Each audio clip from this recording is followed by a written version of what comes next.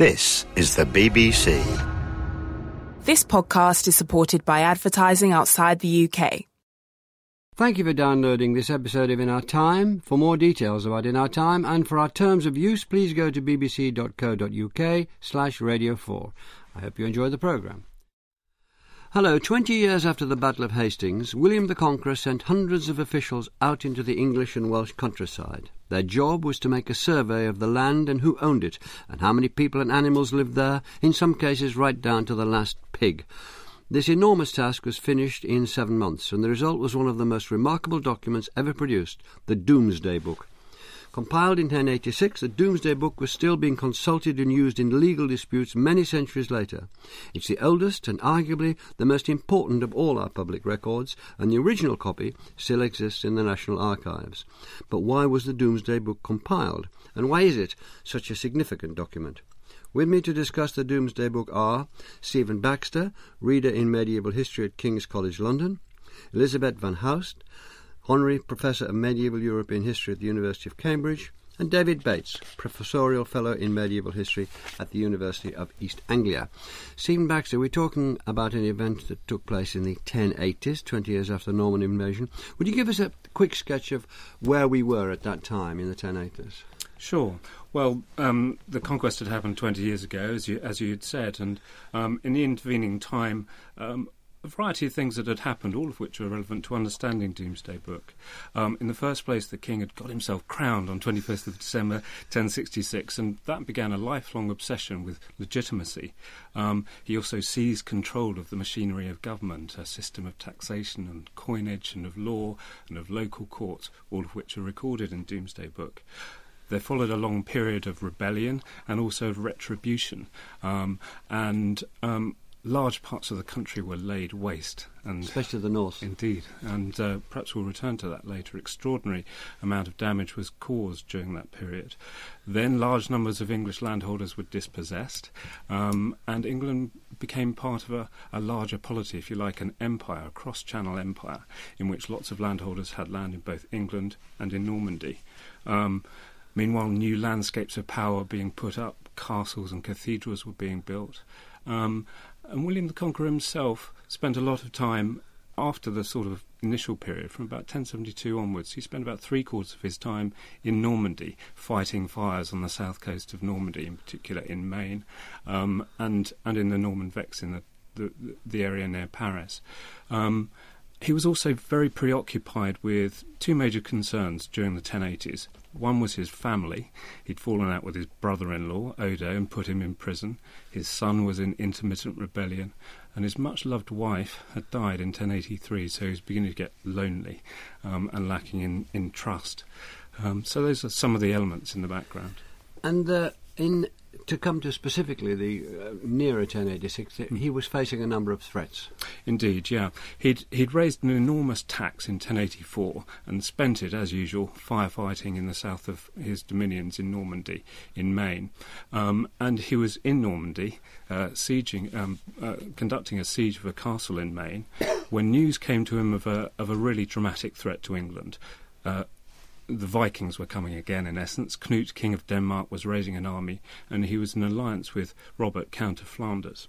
And we're told by an eyewitness contemporary that he raised the largest army that had ever been assembled in England and sailed it across to England, comprised men from Brittany and Flanders as well as Normandy.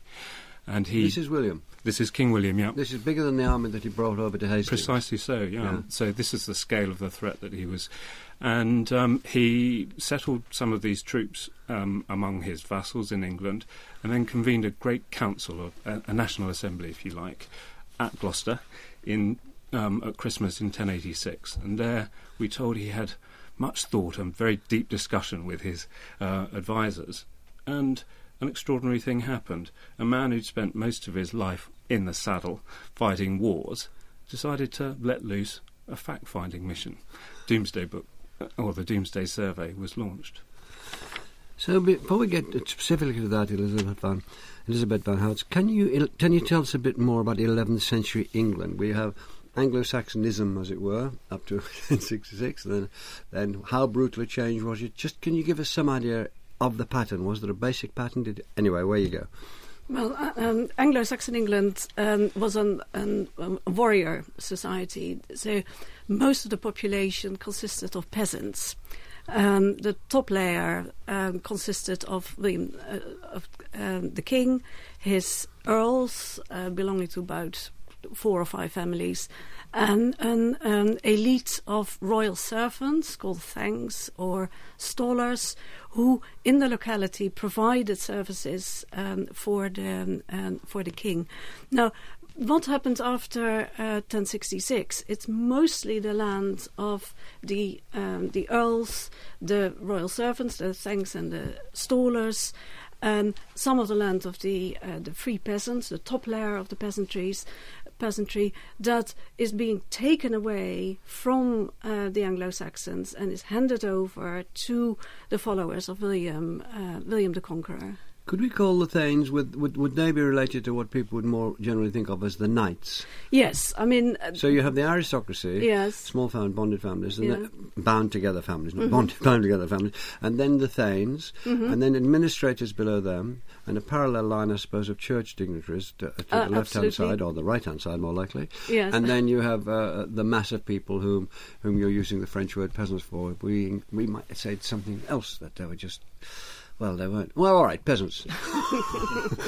Okay, and the thanks were, they had about 5 heights of land, and a contemporary author tells us, which means about between 300 and 600 acres would be the minimum of land they had. So if you multiply that by thousands, you can think of how much land actually was being handed over to the Normans and the Flemish and the Bretons who came with William. I think handed over is a kind way of putting it, isn't it? Well, land was being... frankly, the Anglo-Saxon aristocracy was reduced to 4% of its former strength. Absolutely. I think that's not much a handover as a mass slaughter and exile, isn't it? Well, the land was being confiscated, basically, yes, and the argument that William the Conqueror used was that these men had fought on the side of Harold. Harold was the arch-traitor.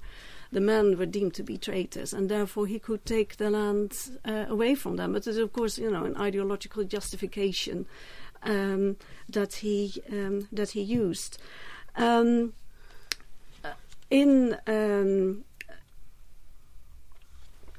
we say did one of the attractive things about yes, England in the 9th and 10th centuries to conquerors was it was very, very well organised.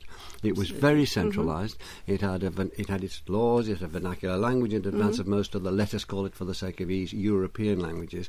It was well set up, so it was a wonderful prey, a great sort of plump duck to shoot if you could.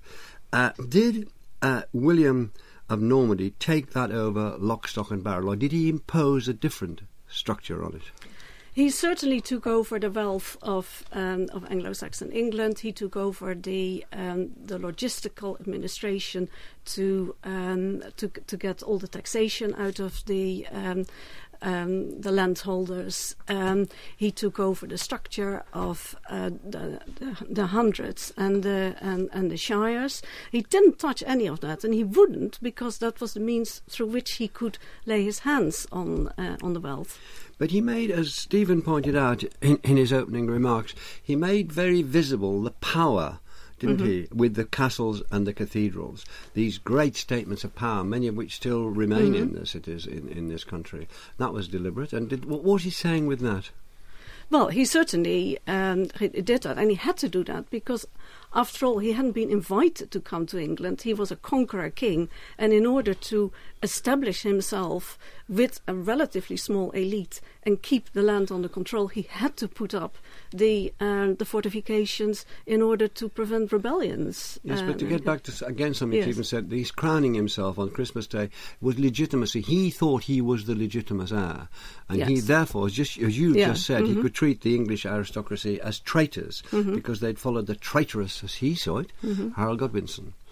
Absolutely. So that was the psychological or convenient political position he was in. Absolutely. Although, of course, what some people have said, he was like the Danish kings who conquered England. He's basically an up-to-date Viking who Viking with a French accent, who took over a country primarily because it was so very rich. It was the richest country in Western Europe. David Bates, it was then England became part of an empire, in effect, the empire run by William of Normandy. Can you give us a sense of William's territory and how England figured in this, let's call it an empire for the sake of fun? Yes, well, I would be very happy to call it an empire, Melvyn, which is a good starting point. The core is Normandy and England, but shortly before 1066, in 1062-63, William had also conquered Maine, the county of Maine, the district around Le Mans, which is to the south of Normandy, and after 1072, and Stephen has already alluded to this, between 1072 and his death, 1087, William spent approximately 80% of his time in northern France fighting wars. And who was he fighting against there? The King of France, who controlled only a small territory around Paris, the Counts of Anjou, with Maine and the Vexin, the main areas of conflict. And there's a beautiful phrase the Anglo-Saxon Chronicle is always worth quoting, and I'm paraphrasing here, but he left England after the survey had been completed, taking with him as much money as possible, as was his custom. So, in a way, you could almost argue that England does become part of an empire, but it is perhaps the periphery of an empire. But the cross-channel dimension produces multifaceted consequences. When William is fighting away, what's his aim in what we now call France? I know we've got to use this because it was also... Anyway, what was his aim? What else did he want to conquer? What did he want to do? Actually, he wasn't trying to conquer anything. He was on the defensive. I see. He was on the defensive against... people who were... He was the rich duck in France. Yes. I mean, he was up against people who were every bit as capable in the techniques of warfare as he was. I mean, in the end, remember, he's a man who won one great battle, which changed everything.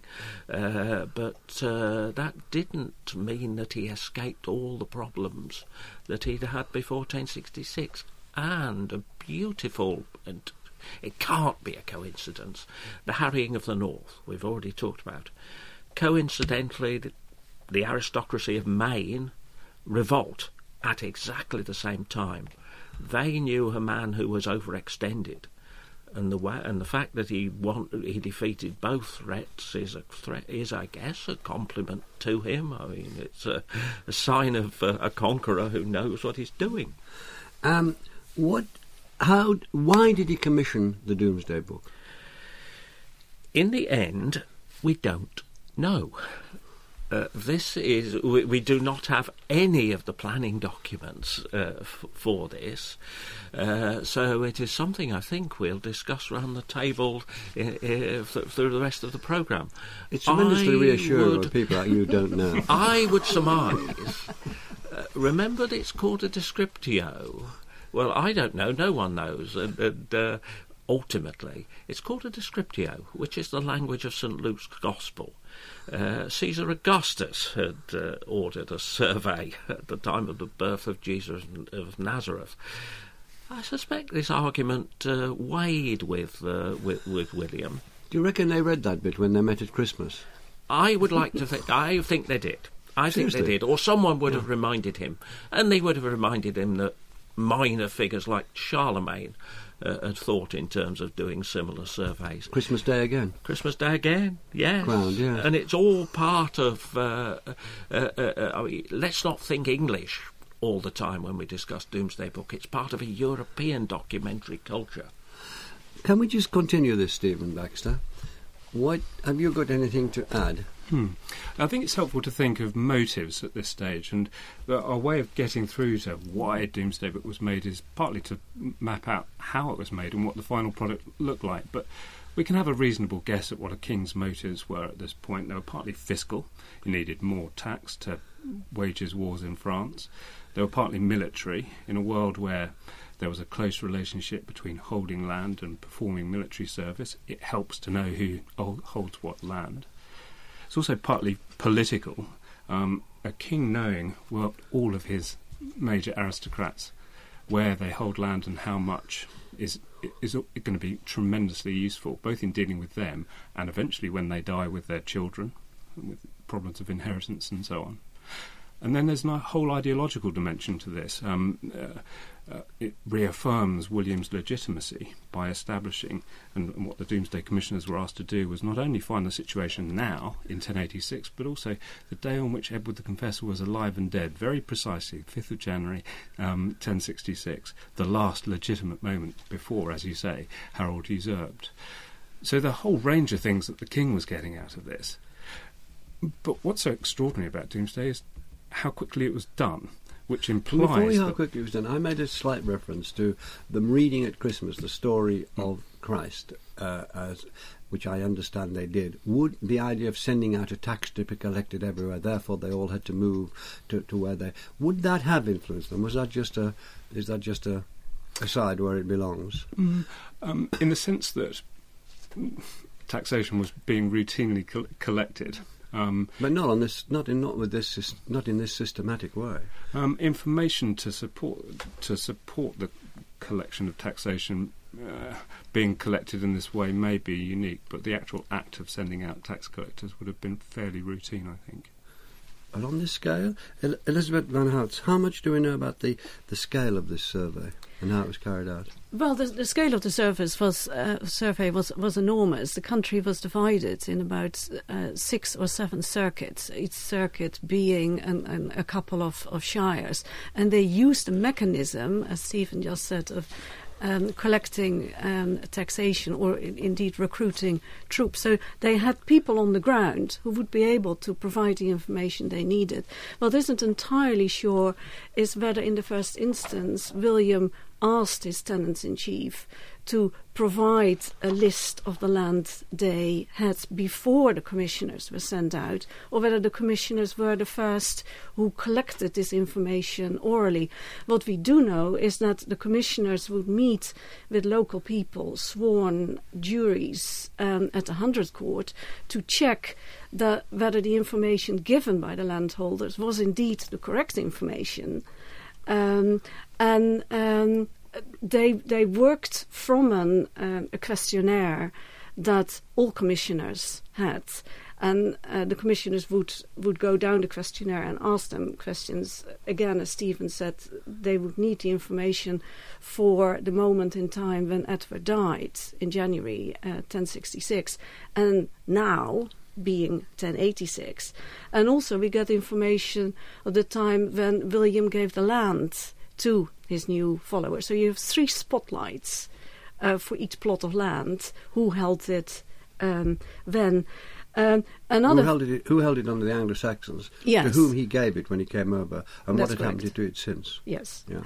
And what turns out, as a result of the verification process in the 100 courts, is that not everyone agreed who held the land, because between 1066 and 1086, a time of tremendous turmoil, some of the land changed hands. So Domesday Book also functions as an inventory of conflicts of title, and for that Domesday Book later on was being consulted as a repository of conflicting claims as to who held the land. David Bates, can you give us some detail about the information that the Commission gathered? Stephen began to talk about the speed with which, by present day standards, we look with all that they collected this in about 7 months. In an enormous amount of information that they got together. Yeah. So can you just allude to that, but tell us what sort of stuff they got. Yes. There are variations, but if we say there is a formulaic entry, it would normally include the name of the village or manor. It would include its location within 100. It would include 100 being the 100 being a unit of local government and local action, which about is a subdivision of the shire. The size of 100 it will vary very greatly. It will include, let's say, for the sake of argument, 15-20 villages. A subdivision of the shire. It will include who held the land, the tenant-in-chief, that is, usually a subtenant. It will include a record, usually of who held the land before 1066, or at least on the day that King Edward was alive and dead. It will divide domain land, that is the Lord's own land, and the land of the peasants. It will list the peasants, the ploughs, the ploughed lands. It will give the geld assessment in hides or caricates usually. The value, tempore regis Edwardi, TRE on the day that Edward was alive and dead. The value sometimes when received, and the value in 1086. And in the midst of this, there will be narratives of disputes, clamores, invasiones, which of course also makes it a source of stories.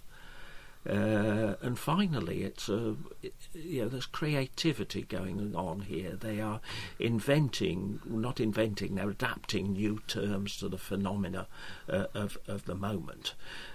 So, listing the main parts of information, I would say at the same time one should never underestimate its potential for including more and interesting information. It is extraordinary, this business of the pig, isn't it? The Yeah. person who wrote the Anglo-Saxon Chronicle, the priest, he said it's very shameful that you should want to know even down to the pigs. Well, what is surprising, actually, is that animals are not that frequently recorded. In Great Domesday Book, at least. Little Domesday Book, the record of Norfolk, Suffolk and Essex, has many more details on domain livestock, on animals. So, can I just get one thing straight before we move on, David? Is all the land, is the king, you said use the word tenants. So the basic notion is all the land belongs to the king, and he is letting it to this aristocracy. I'm not sure that we can be as schematic as that. Right. Out of it, the legal principle that all land is the king's land does develop from this later. But this is before the emergence of the English common law. So I am of the school that says that it is not as straightforward as that. What I would emphasise is Domesday Book as a collaborative exercise. If it was useful to his main landowners also to know what the king wished to find out. Because remember, these are people like Robert Count of Mortain, William de Lorraine. These are people with huge cross-channel landholdings who have exactly the same... Sort of bandits when they come to England. Oh, some of them must have been nice people. Some of them were... well, I mean, etc., etc. It's actually, there is a phase. I mean, I agree, it's the most ruthless takeover of land, I think, possibly ever. You mean ever? I mean, including the Old Testament and the Far East. No, not quite that far back. Let's say pretty close, Anno Domini. But there is a phase of adjustment. Stephen Baxter, the Library of Exeter Cathedral has a book related, known as the Exon Domesday. What does that bring us? Exon Domesday is a remarkable record, and the only one we know for certain was produced during 1086 itself. And what it is a record of, or contains various documents produced during the course of the survey for the southwestern shires, so Cornwall, Somerset, Devon, Dorset and Wiltshire. And it's of enormous interest. We can think of it almost like being a Voyager probe taking us deeper into the Big Bang of 1086, because it records what was going on during the inquest itself. It was the document from which a scribe eventually wrote up Great Domesday Book, our account of the Great Domesday Book was written from this source and contains the Great Domesday Scribe's handwriting. And it's of terrific interest to us, not least because it contains documents of different kinds. And relates back to your question about purpose earlier. For example, it contains lots of geld lists, which we know were updated in 1086. More detail? Taxation lists, right, arranged in a way which is convenient for tax collectors to actually pick up land on the ground. It also shows us how the information was recorded from oral transmission at these packed and exciting meetings of shire courts up and down the land in which 50,000 people were giving evidence. There was a moment in which all that material was converted into Latin in writing. And French people asking questions, and those who are answering, often answering in English. Indeed, yeah. And then turning it into Latin. So we've got this multilingual event going on, and this is our moment of transition from oral into writing. And it shows, too, how all of that information was transferred from a geographically arranged survey into, if you like, a feudally arranged survey. That is to say, information was placed under the names of tenants-in-chief, the major barons. And so it holds out the possibility that when we're thinking about trying to identify the purpose, singular, of Domesday, we're asking the wrong question. Lots of purposes could potentially have been served, and lots of different records were being produced during the survey. And you wanted to know what he had in case he did get invaded by these people. Indeed. These other Vikings. Yeah, absolutely. Yeah. Elisabeth van Houts, how's the information presented in the finished book? The Great Domesday Book is the one that provides the most edited version of the information. Great Domesday Book is a large volume, 378 pages. So about 400 sheep must have been killed in order to provide the pages. It's a 400 sheep book.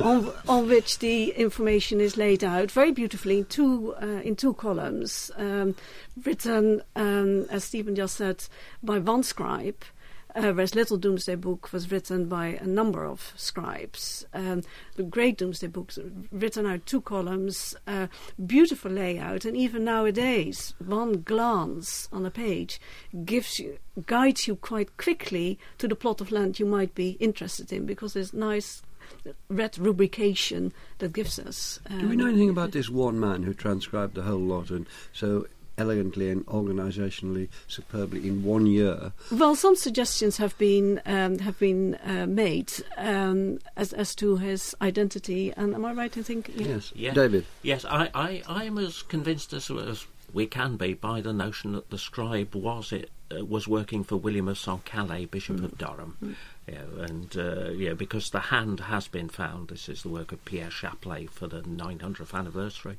If you were to encapsulate the difference between Great Domesday Book and Little Domesday Book, what would you say?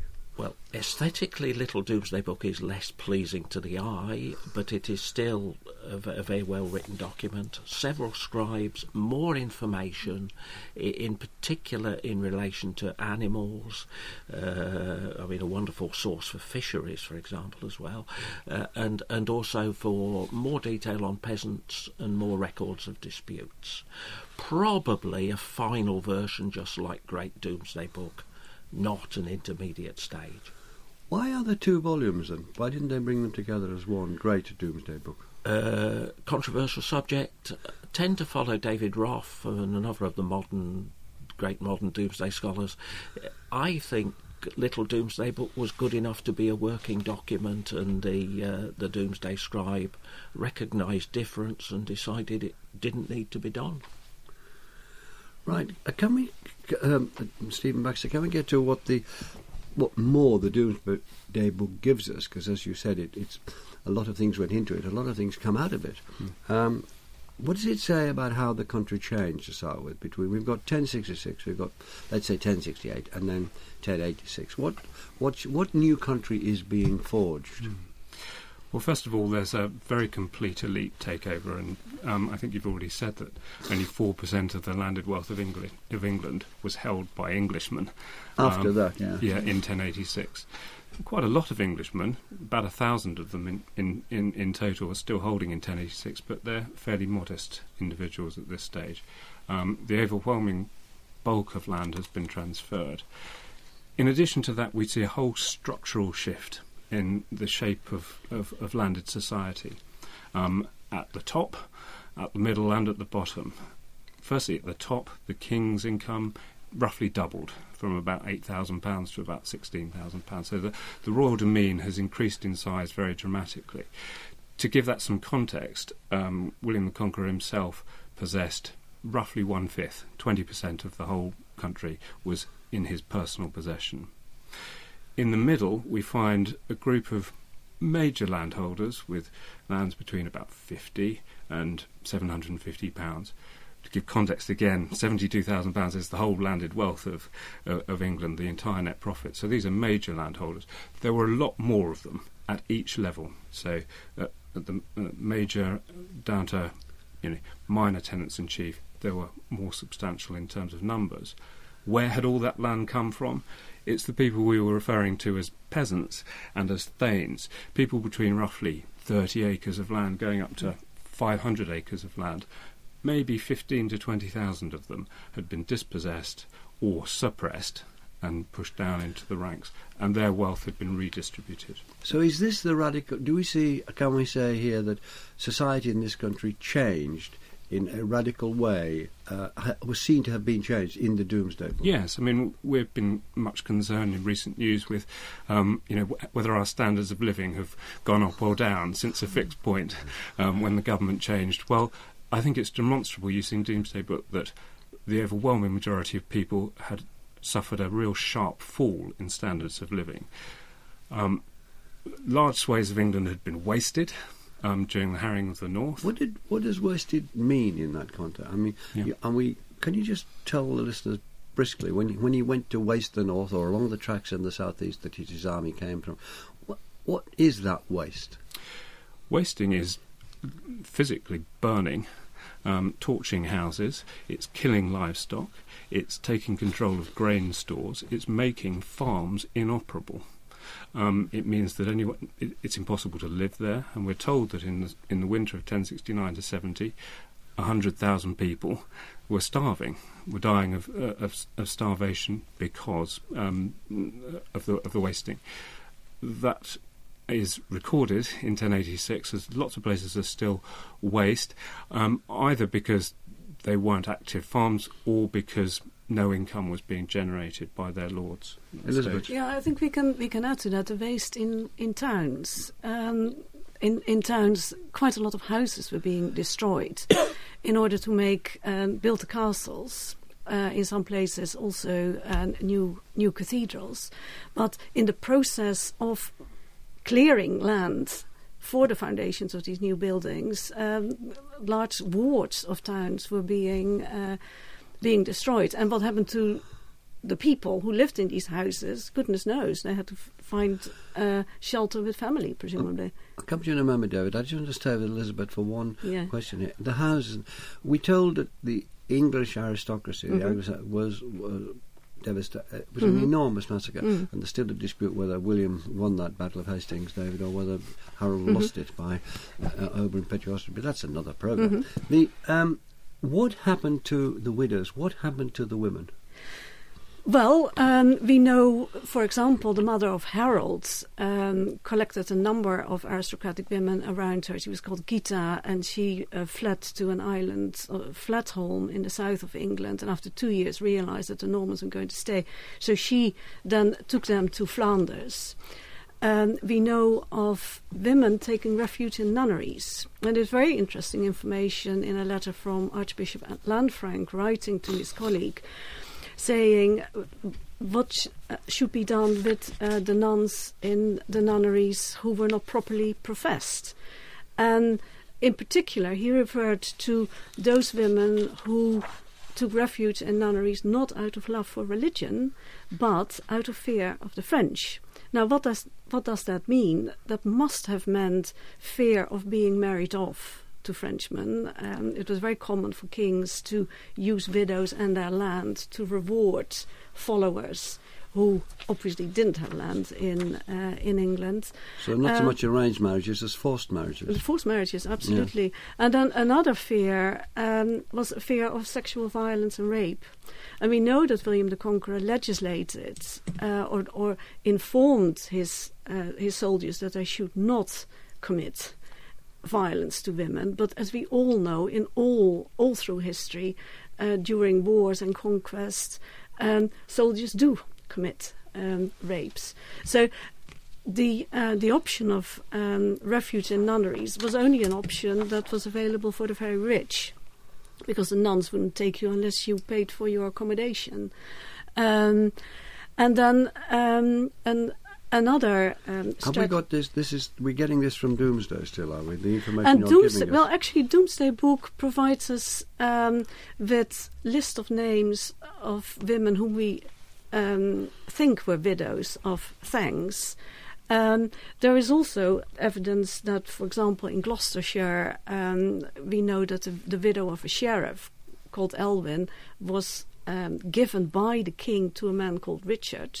Well, a man called Richard would have been a Norman, and that was not a voluntary arrangement. David, you wanted to come in. Oh, I wanted to come in with actually 3 points, all of which we could discuss at great length. Well, we haven't got time. One of the things we're short of is great length at the moment, David. None of that then. First of all, there are degrees of wasting, i.e. tactical wasting, and the harrying of the north is top-level wasting. Secondly, politically controversial things, making people suffer, wasting in towns, is the basis in many towns of great economic growth eventually, a great tribute to human resilience in all of this. You mean knocking things down to build new things? Yes. Right, like cathedrals and castles? Right. Yes, great source of employment. And thirdly, one can actually even advance the argument that England, precocious, wealthy, the great catalyst to precocity was repeated catastrophic military defeat and the creation of, effectively, war economies. Please discuss. Well, that's a nice three little hand grenades come into the conversation. Right. Can we... Do you want to take that up, Stephen, or do you want to talk about the... To build on the points which were being made about women, which were made, and we can play with statistics again. About 6% of the landed wealth of England was in women's hands. We're still referring... I just listen, we're getting this information on the Domesday Books, are we? Absolutely, yeah. And by 1086, only about 2% was. So there's been a significant reduction. But I think both of those statistics underestimate the importance of women as... during their lifetimes, they may well come into significant amount of property and then be married to, or be compelled to marry to a particular individual, or become heiresses, and so on. So during their lifetimes, they may well have much more significant amount than any snapshot, which Domesday Book is. Sorry, this was a massive operation, but significant places were left out. Can you briefly tell us which and why? Yes, some major towns: London, Winchester. Why? Hastings, actually. We don't know. All we know is that the scribe left a space, and so he obviously expected to have to write something up, but he never filled that space in. It may well be that the survey generated very big, cumbersome, complex accounts of these were already large and complex towns, and that may be a very simple logistical reason that he didn't write it into the book. The other major omission is the area to the north, the north of the River Tees in Yorkshire, to the north of Yorkshire, so all of Durham and Northumberland is omitted, and the area to the north of, there's a tiny bit of Cumberland is included, but north of the River Esk is excluded. So why that was omitted is, I think we could be more confident of that. That area was simply not brought into the region of shires and hundreds and of taxation which the Anglo-Saxon kingdom had constructed, and so is a good illustration of the extent to which Domesday Book was built on the framework of government which had been bequeathed to them by the Anglo-Saxons. So you have this book in remarkably quick time. That still strikes me as extraordinary, especially given what the comparisons we have with nowadays. To be quite open about it, it's extraordinary. The speed and the usefulness of the book. You just think they could do that then? Well, they did. When did... Elisabeth, when did it start to be used, the Domesday Book? You've got it. He's gone back with his ship full of silver. Mm-hmm. When did the book start to be used? Well, I think the book must have been used straight away in Winchester, where it was being kept. Winchester was the place where the king kept his treasury. And by the early 12th century, it probably went with all the king's archive to London and was kept presumably in the Tower of London. And I would imagine that, particularly at tenant-in-chief level, when there was any dispute about the landholding, the first place one would look at would be Domesday Book. And what then happened later with Domesday Book, we have references coming from the 13th century, from the 14th century, of people who slip into their documentation that they consulted it. David, I know, but can I ask you one thing? Can you tell us, does it have any parallel in medieval Europe, this book, the Domesday Book? No parallel, no surviving parallel from that period. Anything of that size and comprehensiveness? No. Simply no. It doesn't. It is a unique document. But just add to the point about later usage. I mean, we've been working our way around the controversy of good thing, bad thing, the Norman conquest, etc. And Domesday Book, of course, well, it becomes a legal document for consultation in cases of ancient domain in the later Middle Ages. It is regularly used, and you said at the beginning it's still used. But from the 13th century into the 17th, it becomes either the symbol of the continuity of English institutions and identity, or the symbol of Norman oppression. And the debates which are running through this programme focus on Domesday Book in the great 17th century debates, which in so many ways are still with us. Yes, in terms of its use, we can be pretty certain that William the Conqueror never saw Great Domesday Book itself. He left England shortly after the survey was completed and did not return. Well, that will have to do. I'm really sorry to end that. Thank you very much, Stephen Baxter, Elisabeth van Houts and David Bates. And next week, Tristram Shandy, Sterne's novel. Thank you for listening. And the In Our Time podcast gets some extra time now with a few minutes of bonus material from Melvyn and his guests. So good. I was stuffed up with cold, and you did marvellously well. Thank you. Well, thank you. Well, and also thank you for, I think, getting to the heart of the matter very, very quickly indeed. What was the heart of the matter, Dave? You have to tell me. I'm in a sort of cold closet at the moment. I've got a zoo. I think two hearts of the matter. First of all, not asking us to be precise about the planning process, but also three things actually. Secondly, its symbolic controversialness in the history of the English and the history of Europe. I mean, oppressive tyranny or great symbol of continuity. And thirdly, I mean, just the way in which you allowed, particularly Elisabeth and Stephen, to develop on it as a source of stories and understanding communities. I mean, it still comes to life. I mean, I begin to sound like, well, I don't begin to sound, I feel I'm sounding like Michael Wood here. But it comes to life, doesn't it, as you read it, Stephen? I mean, you've made television programmes to say precisely this. Yeah, and I think you're right. It's exactly in those moments of where stuff is being disputed.